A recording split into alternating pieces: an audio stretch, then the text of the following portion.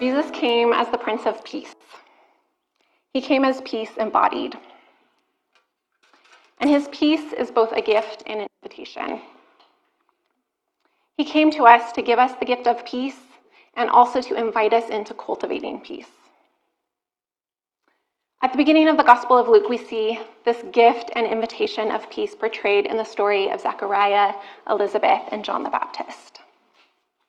And it's interesting that Luke's Gospel account doesn't start with Jesus, but it starts with this story.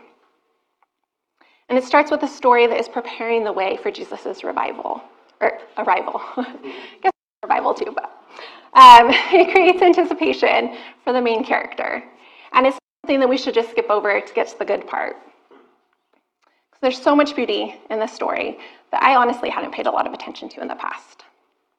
And so we're going to read the story of Zechariah and Elizabeth in Luke 1, verses 5 to 25.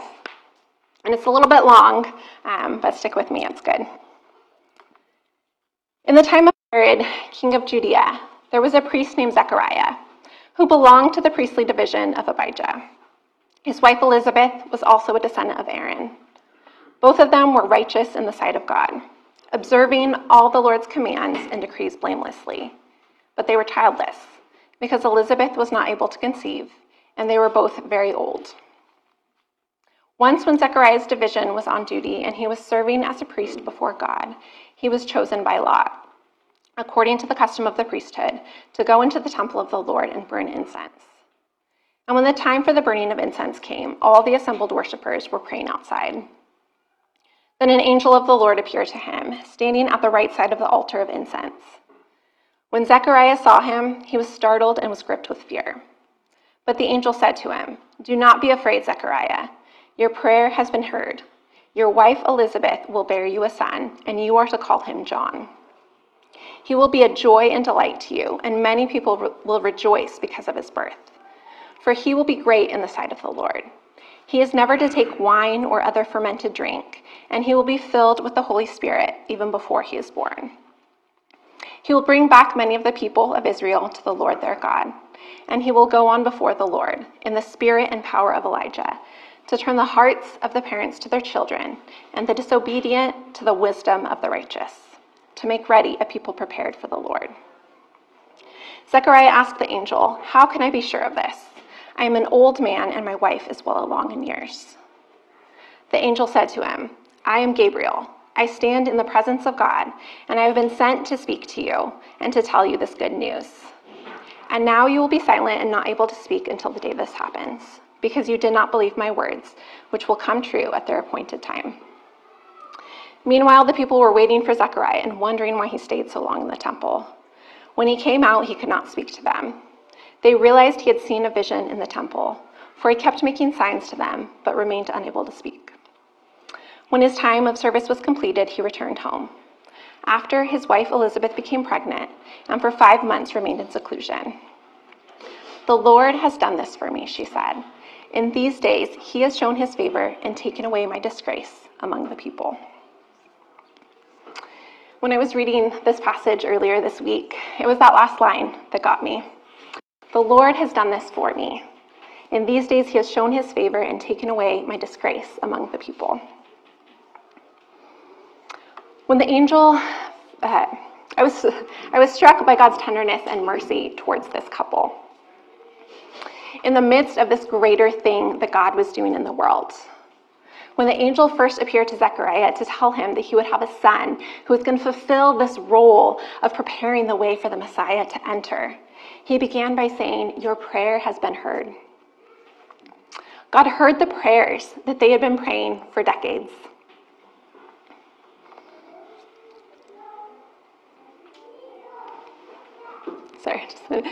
He saw the tears that they had cried in the darkest nights. He wept over the disgrace that they experienced. God knew that this couple was righteous and faithful, even when their community assumed that they must have some horrible hidden sin that would have caused their barrenness. God was coming to save the world, but he also cared about the shame and heartbreak that this couple felt. God was coming to rescue the world, and that included restoration for those who grieved, for those who had been crushed and excluded and disgraced. How beautiful is that? That's a compelling story. That really is good news. N.T. Wright puts it this way: God regularly works through ordinary people, doing what they normally do, who with a mixture of half faith and devotion are holding themselves ready for whatever God has in mind. This story is about much more than Zechariah's joy at having a son at last, or Elizabeth's exultation in being freed from the scorn of the mothers in the village. It is about the great fulfillment of God's promises and purposes. But the needs, hopes, and fears of ordinary people are not forgotten in this larger story, precisely because of who God is.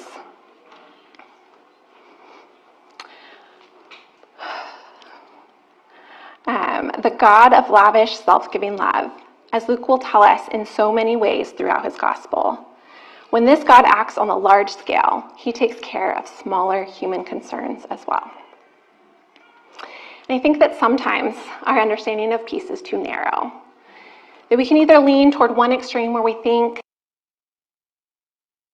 something that an individual can experience in their body or soul, or we just think of peace in more cosmic terms, where it's just about the systems that cause injustice and oppression being set right.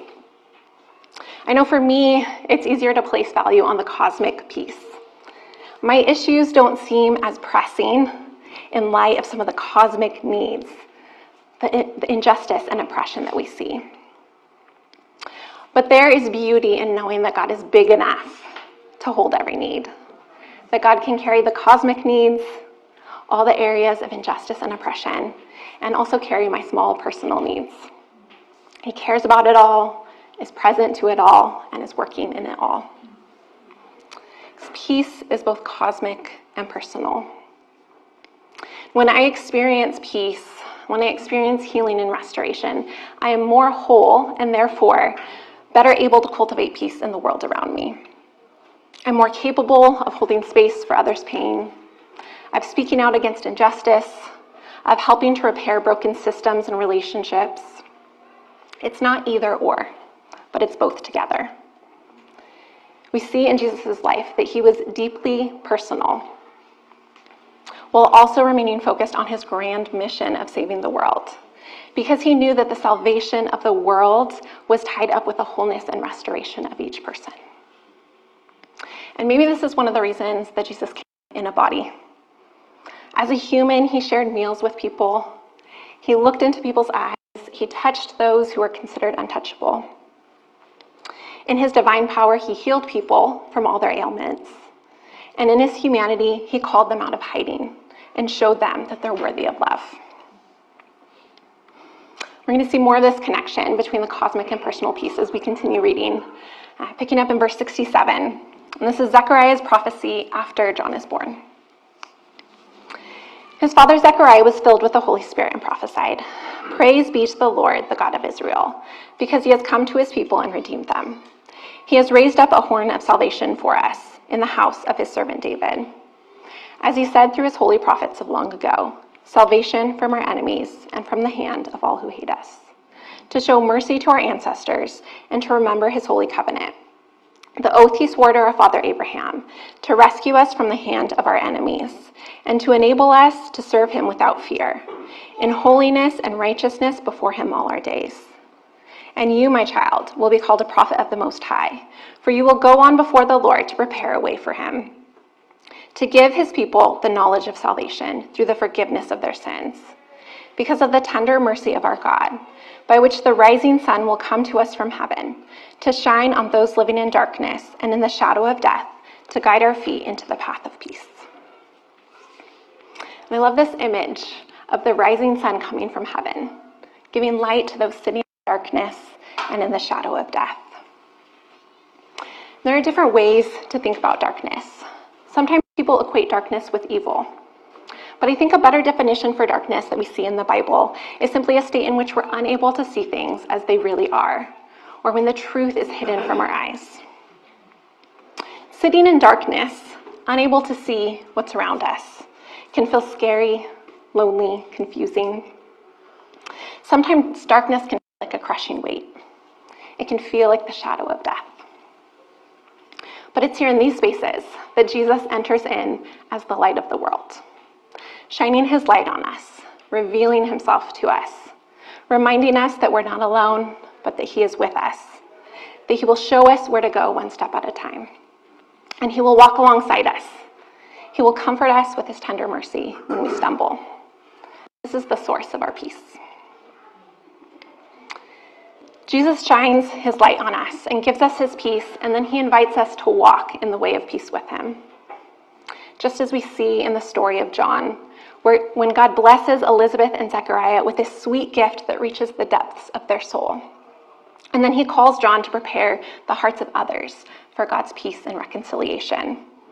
As it says in verse 17, turning the hearts of the parents to their children, and the disobedient to the wisdom of the righteous or the just. John wasn't the one who would bring salvation. He wasn't the one who would heal people's hearts and bring reconciliation, but he was given the job of preparing the way. John was fulfilling the scripture that we see in Isaiah 40, where it says, a voice of one calling, in the wilderness prepare the way for the Lord. Make straight in the desert a highway for our God. Every valley shall be raised up, every mountain and hill made low. The rough ground shall become level, the rugged places a plain. And the glory of the Lord will be revealed, and all people will see it together, for the mouth of the Lord has spoken. John was given this role of preparing the people for the coming Messiah. And the Messiah is the one who would rescue them. But there was work that needed to be done first in order to create fertile soil for Christ's kingdom to take root. Peace is both passive and active. Because God is the one who brings peace. God does the work of restoration and healing that we cannot do. And yet there is work for us to do in order to receive God's peace. We see this call to make a level path for the Lord, to raise up every valley and to make low every mountain and hill. And this preparation was not so that Jesus wouldn't trip up on his journey, because Jesus is steady. This preparation is for us. Jesus is coming and establishing his kingdom of peace. But we create barriers to that peace, both in our hearts and in our world. And so the call to prepare the way for the Lord is the call to ask ourselves, what are the walls you've built up in your heart? What are the dividing walls of hostility between you and others that you've created or supported? What are the ways that you have sought the world's version of peace at the expense of others? John tells us in John 14:27 that the peace that he gives is not like the peace that the world gives. The peace that Jesus gives doesn't leave anyone out. Just like we talked about in the beginning, God created a world that functions best when everyone has a part to play, when everyone's dignity is held, when we work together towards the flourishing of all. If peace causes harm and brokenness to another, it's not true peace. If peace for one neglects justice for another, it's not true peace. Many of the systems in our world have been skewed toward peace and justice for some at the expense of others. As we seek to follow Jesus, to be peacemakers and join him in the work of restoration, our goal is not to just turn everything upside down so that now the oppressed will be powerful and the powerful will be oppressed. Instead, we're called to really believe that our flourishing is wrapped up with others' flourishing, and therefore to live in a way that upholds the dignity of all, that addresses the pain and the needs of all. But in order to get there, to see the kingdom of God realized on earth, those who have held the power are going to have to give up some of their power and comfort. Those who have been exalted will need to be humbled, and those who have been humbled will need to be exalted. The mountains made low and the valleys raised up to create level ground. This will absolutely come at a cost to those who have the most, and it's going to feel disorienting. And I think that's why Jesus says in Luke 18 that it's difficult for the rich to enter the kingdom of heaven. Because oftentimes we'd rather settle for false peace if it means we get to be comfortable. Thankfully, for all of us, God didn't choose his comfort over our peace. Rather, he humbled himself, took on flesh, and entered into our broken, messy world. He came shining light on those who sit in darkness and in the shadow of death, to guide our feet into the path of peace. May it be so. as we finish up today, I just want to leave you guys with a few reflection questions to maybe consider throughout the week as you continue reflecting on embodied peace. So what are the areas in your life where you are longing for peace? In what ways is God calling you to cultivate peace in the world around you? And what is one step that you can take in each of those areas to prepare the way for God to do the work of restoration?